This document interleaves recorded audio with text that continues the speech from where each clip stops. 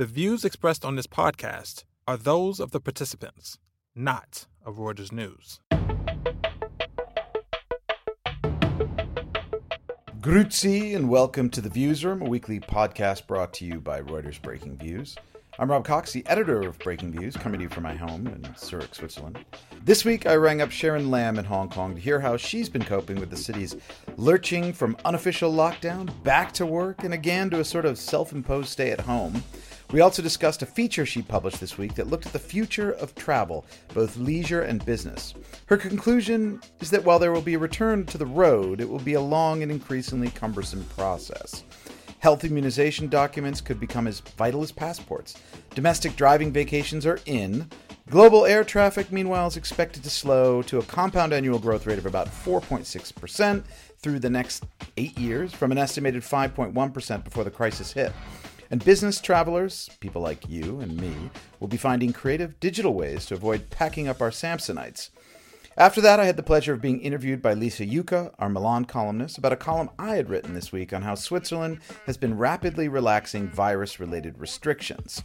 It's quite different than the situation just south of the border in Italy, where Lisa gives us some sights into how Milan, one of the worst-hit cities in the world from the virus, is moving forward. In both cases, we need to watch for any recurrence of COVID-19 cases before becoming too optimistic. But I was happy to hear Lisa plans for her first pizza al fresco in Milan this weekend. Like all our friends in Italy, she deserves it after a pretty difficult quarantine. Enjoy the show. Hi, Sharon. How are you? I'm good. I'm doing well at home. Going a little stir crazy, but otherwise good. How are you? I'm fine. I'm also going only slightly stir crazy. But I mean, Hong Kong, you have been already dealing with the protests and that kind of thing, which some of which actually occurred in our offices there in Hong Kong. Then you had the outbreak of the pandemic. You kind of came back to the office a bit, and now. So what has that been like? A bit of a yo-yo effect. Yeah, exactly. So there was a period when things seemed to be calming down, and then there was kind of a resurgence of imported cases. So since then, there's kind of been some quarantining happening. Hong Kong has extended its social distancing rules, so it's still banning public gatherings of more than 8 people, and I think it's just extended that to early June. Earlier, it was only 4 people allowed, and I think there might be some exemptions for religious groups, but generally I think things are picking back up. So, sports halls are back open, as are movie theaters, restaurants, people are kind of out and about. Do you have to, when you go to a movie theater or a restaurant, what is the protocol now? Do you have to be 2 meters apart?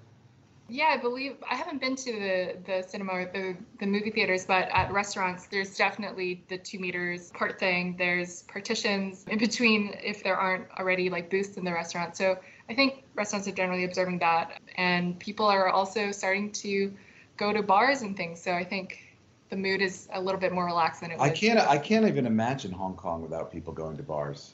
Right? It's embedded in the it's kind of culture, its raison d'etre. Yeah. So have you been to any parties? As you say, you can only have 4 people. You've doubled the number to 8. So have you thrown a big party of 8 people yet? I haven't personally, but I did do a potluck, so that was nice. But it was only 4 people, so it was like a little small affair. But it was nice to see people after kind of being cooped up alone for so long, for months now. Bet. Oh, yeah. Is that right? And you can't wait to get back to the office in Taikoo. Yeah, so I think the work from home has been extended till October or something. So I'm not sure what's happening with that, but yeah, I'm eager to get back at some point. I think it'll be nice to have social interaction with colleagues. Right. Well, in the meantime, you wrote a great piece this week, a feature really about the return or the failure of the return or whatever it is about travel, and the idea that you've looked at previous hits to the travel industry or traveling, whether it was 9/11, SARS, some of these other things, and you tried to extrapolate a bit into the future for us about what it holds. So why don't you try to sum up? It was a big piece, but it would be great just to sort of hear your big picture view on what's the future of travel, or the sort of 18 months to 2-year future of travel. Right. I think it's good that you point out kind of the time frame, because it obviously depends on what time we're talking about. So if there's a cure or a treatment or some kind of vaccine that's discovered, then it probably will be a bit more positive in terms of what will happen. And it's also quite difficult to predict when people will get back on the road. There have been some really grim forecasts. The IATA, for instance, which is the aviation trade group, expects that air travel won't rebound to last year's level until 2023 at the earliest. Global tourist arrivals worldwide are also expected to fall by, up to 30%, which is much steeper than, say, the 4% after the financial crisis. But I think ultimately people who have been cooped up for months will get back on the road. And I think consumer behavior is difficult to change. And ultimately, people might, start off with closer domestic destinations before Well, that's what, yeah, you talk about domestic driving vacations making a comeback in places where, well, flights are grounded or national borders are closed. I guess it's a bit harder to do in Hong Kong. You can't just get on your car. I guess you could drive out to the border of China or Lantau, but it's not, there you're talking about big places like Europe or United States. Yeah, where road trips, I guess, are a bit more common. I think the big focus of my piece was kind of on airlines. And there will be, I think, quite lasting changes to come out of this pandemic. And, the first thing is probably a lot of the social distancing norms that we've been observing, like, temperature checks will be in effect. There'll probably be, deeper cleaning of planes. And I even was speaking to someone who was telling me that airlines might start to do kind of advertisements for clean air as a way to kind of lure travelers on board.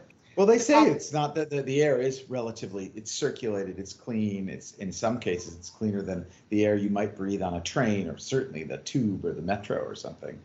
Yeah, I think it's probably just to ease people's fears of climbing back into a metal box and to being surrounded by people with less circulation than you would say. Well, that's right. One of the things you point to in the story is, after 9/11, you had there was this infamous shoe bomber, this guy who tried to light his sneaker using matches or something. He had some explosive in it. He was caught and everything. But we changed protocols.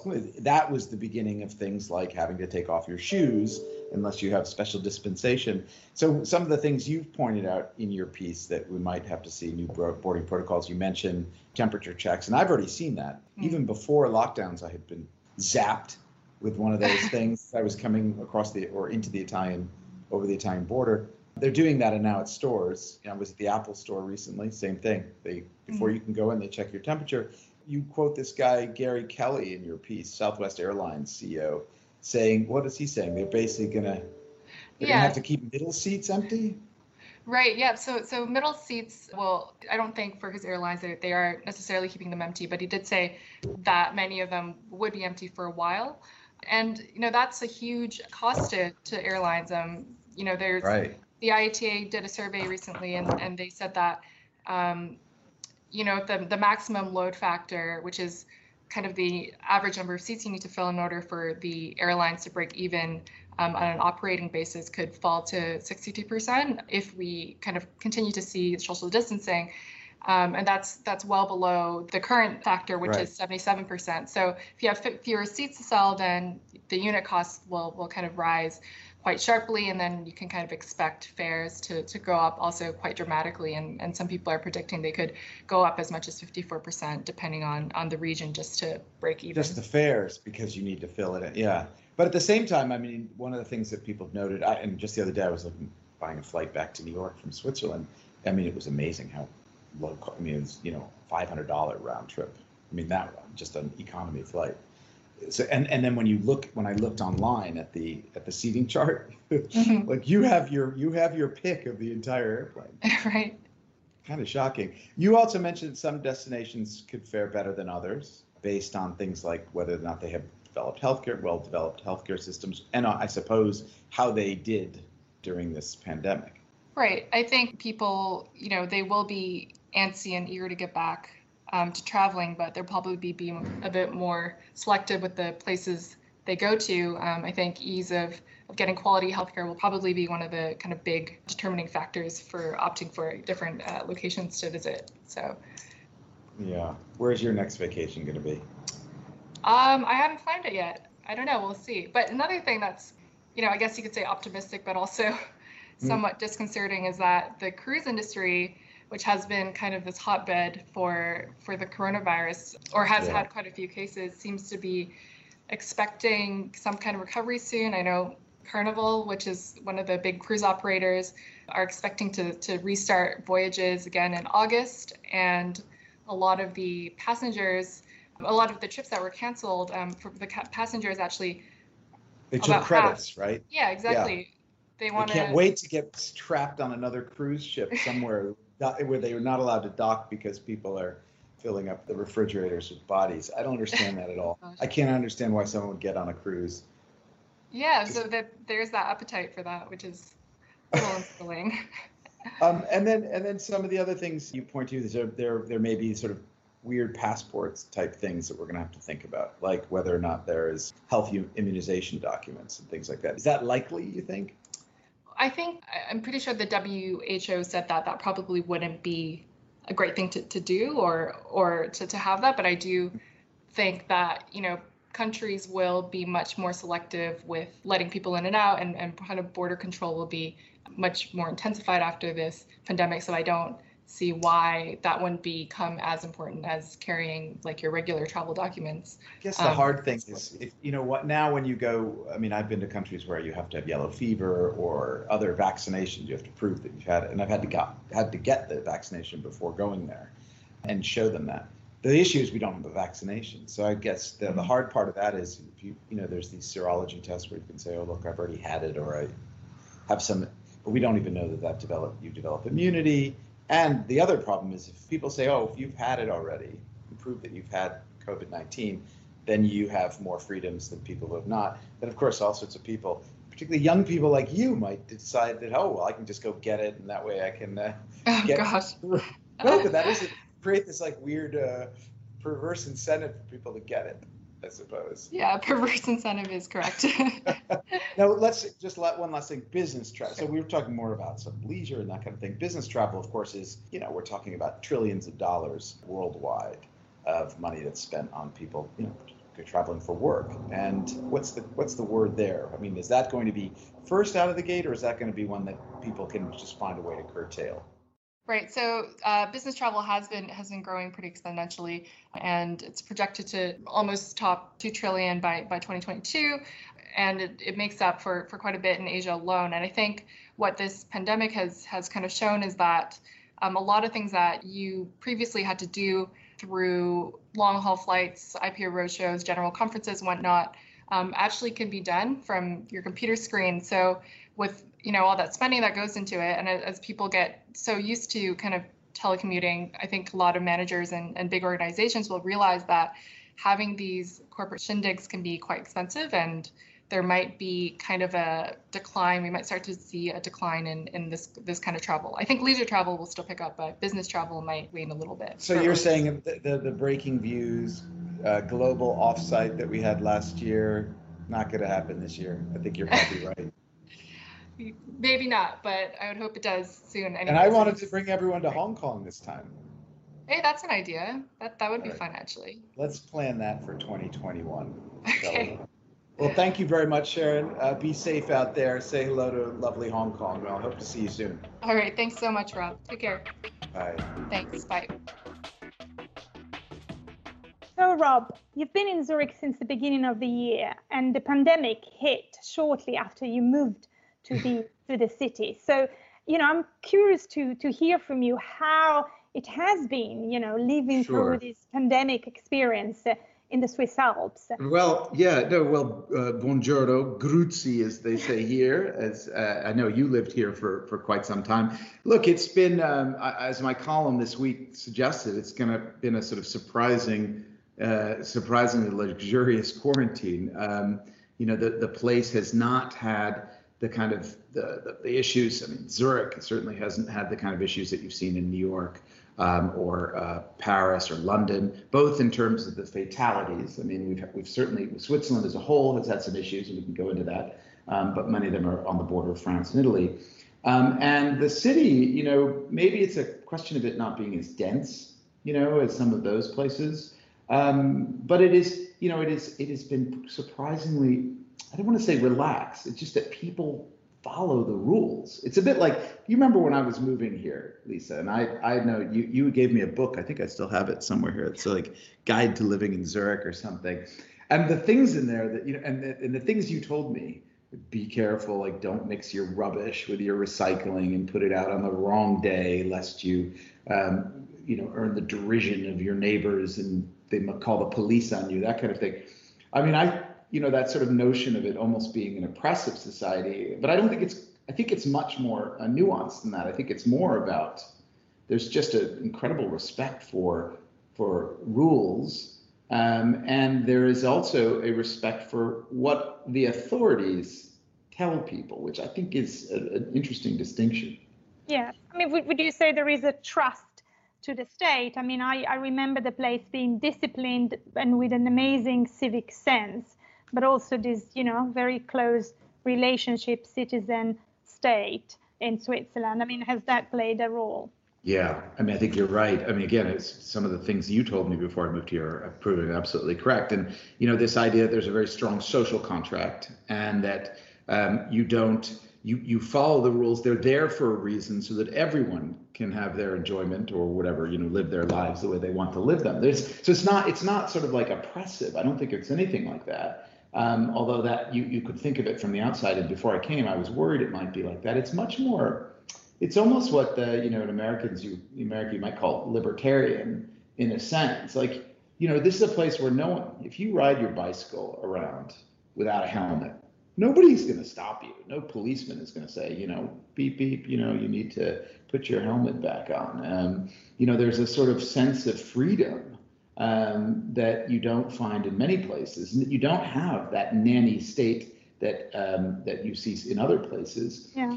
Yet at the same time, you know what you're supposed to do. You know how you're supposed to operate. And if everybody does that, then there's no need for more, a more oppressive and less libertarian and less free society. And I think that's played a role. And then, just looking at the experience that Switzerland has had generally under COVID-19. As you may recall, and you were I think you wrote the first sort of life under lockdown, apart from what our colleagues had written in Hong Kong. You had written this because Italy went quickly into lockdown, well, quicker than most places in Western Europe and the United States in late February. And you wrote the sort of life under lockdown column that lots of people read. And I remember interviewing you for this podcast over that. And, it was...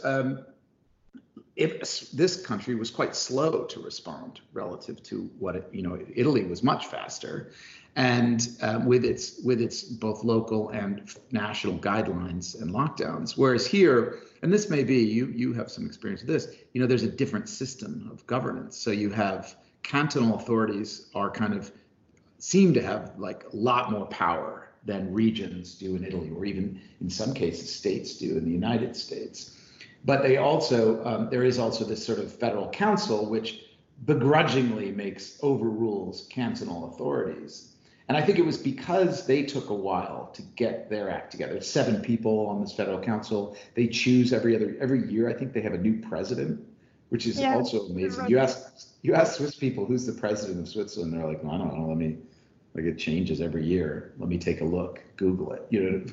Now everybody knows who the president is now because she's played an active role. But it's a different system. But once they were able to go into this, once they were able to issue federal guidelines, it's like overnight. Things like barriers to go out along the lakeside where I used to run. Overnight they appeared. And then in the end, despite all this, you didn't have this sort of. There wasn't rebellion. You didn't have, India's on the one side where you see these policemen like smacking guys with sticks for being out on the street.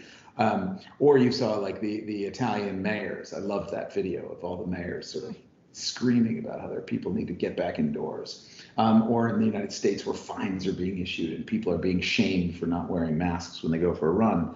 None of that happened here. There was one weekend where the Neue Zürcher Zeitung, the main paper here, had published the police blotter. And it was mainly to say, like, all right, how are people coping with this? And there were like 4 infractions on a holiday weekend. And they were like, honestly, there was like a homeless guy who like urinated on a police van. And but it wasn't because people having giant parties or violating the rules.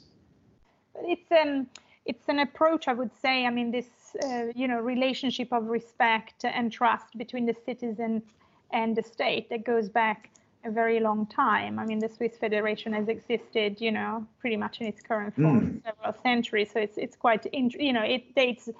It's been going on for so long. People trust the system, but what you described is in very much in stark contrast with what we have seen in Italy, where the situation is the opposite, I would say. Yeah, tell me, how are you? When we talked about this for this podcast, whatever it was, 8 weeks ago, it was just at the start. Now you are getting to the point where I think you can go to the hairdresser, or you can, there are certain things that are. How would you compare it or contrast it with what you've seen elsewhere?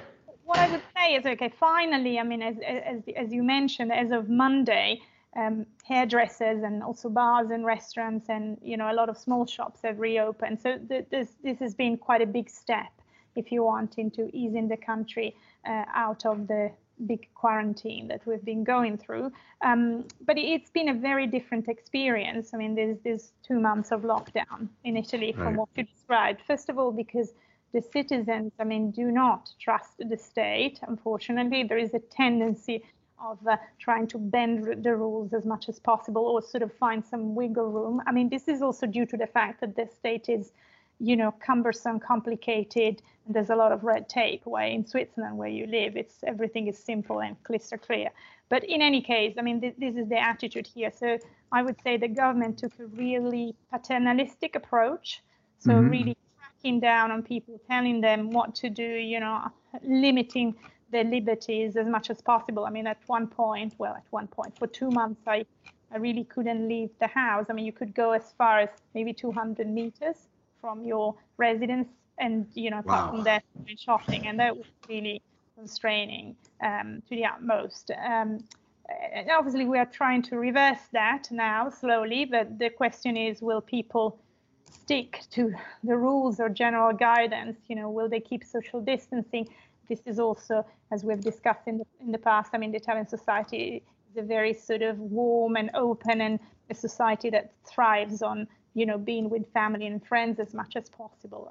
I would say maybe in Switzerland there's a little bit more distance, in yes, general. It's Germanic. It's much colder. I mean, the love and lovely aspect of Italian culture and life is that openness. It is that the beautiful life of Italy. I mean, it's hard to imagine a place where you have to social distance being more difficult than Italy, in my mind. Yeah, I mean, totally. I mean, what I have noticed in the first few days since the lockdown has eased is that obviously people, really want to get out. I mean, many people, some elderly people are definitely scared because the death rates have been quite high, as you know, in Italy. But, for sure the younger, I mean, as soon the possibility was there, they stormed the parks. People finally were able to go cycling, to go jogging more freely, to do a sport. And I have seen this in Milan, with my own eyes,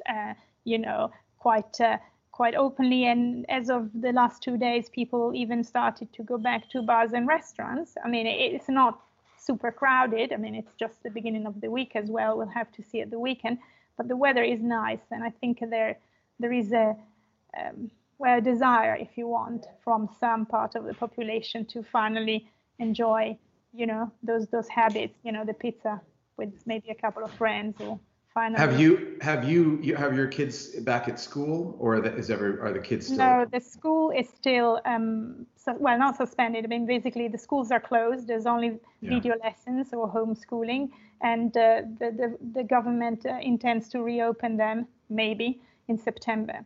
So it's really that's a big issue, because as you can imagine, that also limits the possibilities of people to go back to work. And I'm not talking about office workers. Many of those will keep on doing smart working. But, for the shops, the restaurants, the bars, the hairdressers to be reopened, these people need to be able not to, to go to work without having to care for the children at the same time. Right. So this is a bit of a conundrum the government hasn't addressed. And it's problematic, particularly for women and low-income families. Sure. Yeah. Two thoughts, just like long term. What do you think what lesson will Italy draw from this in terms of, how it might, are people more confident and have more faith now in the government? Will that change the way, Italian attitudes towards the state have been in the past? And second, like, do you, the economy Italy was already fragile in terms of its economic growth. We really only saw a return in the last couple of years to growth. What long-term effects do you think this will have? I think that at the moment, the government, and in particular the Prime Minister Giuseppe Conte, is rather popular. I think that people in general like the fact that he seemed to really take actions to protect people. However, my concern is that as the evidence that the economy will be crashing, seeps in, and it becomes, apparent that lots of jobs will be lost, that popularity may change. I mean, isn't there movement? I mean, I've heard there's movement afoot, within the coalition between the PD and the Five Star to kind of wriggle out of this coalition at some point. Well, the coalition was never an easy one, as you know, because this is a bit of an awkward marriage of a sort of an established party, the PD, and an anti-establishment party, the Five Star. So it was always a bit shaky. They are at risk every day. I mean, every day there is a challenge. My feeling is that they'll try to stick together as long as they can, because the moment they break up, I mean, this time there will be early elections. I mean, it is quite obvious that, if this coalition breaks down, we'll go to elections, and other parties in particular, maybe Salvini, maybe the hard right, which has gained a lot of. So this is the League, the Nat. What are they called now? The League, led by Matteo Salvini, and then another party which is on the right is the. Is it Fratelli d'Italia or something like that? Fratelli d'Italia, and they've almost doubled their support. They are now. And are they like neo kind of Mussolini? Well, types? They are neo-fascist, I would say. Yeah. I mean, they don't like to be called like that, but I would say certainly. They like that heritage, and they're definitely in the sort of hard right camp, nationalist as much as you can think. So these parties are quite popular. So that's the fear of facing an election was what's keeping the government together. But as I said, it's fragile. Every day there's a challenge. So, All right. Well, Lisa, thanks for the chat. Thanks for asking me about Switzerland. I know you know it well, and I always am happy to hear about things improving in one of my favorite cities in the world, Milan. And where are you going to get your first restaurant meal outside? I will go to Arco della Pace, which is just by the Sempione Park, and get a pizza sitting outside finally, after 2.5 months. All right, well, in the sunshine. Buon appetito. Grazie. Ciao. Ciao. That's all for this week. I'd like to thank Sharon and Lisa, and hats off to Jamie Lowe in Hong Kong, Oliver Taslich in London, and our producer, Freddie Joyner in New York. Our final thanks go to you, our listeners, for tuning in. Subscribe to The Views Room and our sister podcast, The Exchange, on iTunes, Spotify, or wherever you get your podcast fixes. Check us out every day at breakingviews.com, and don't forget to tune in next week for another edition. Auf Wiedersehen and stay healthy.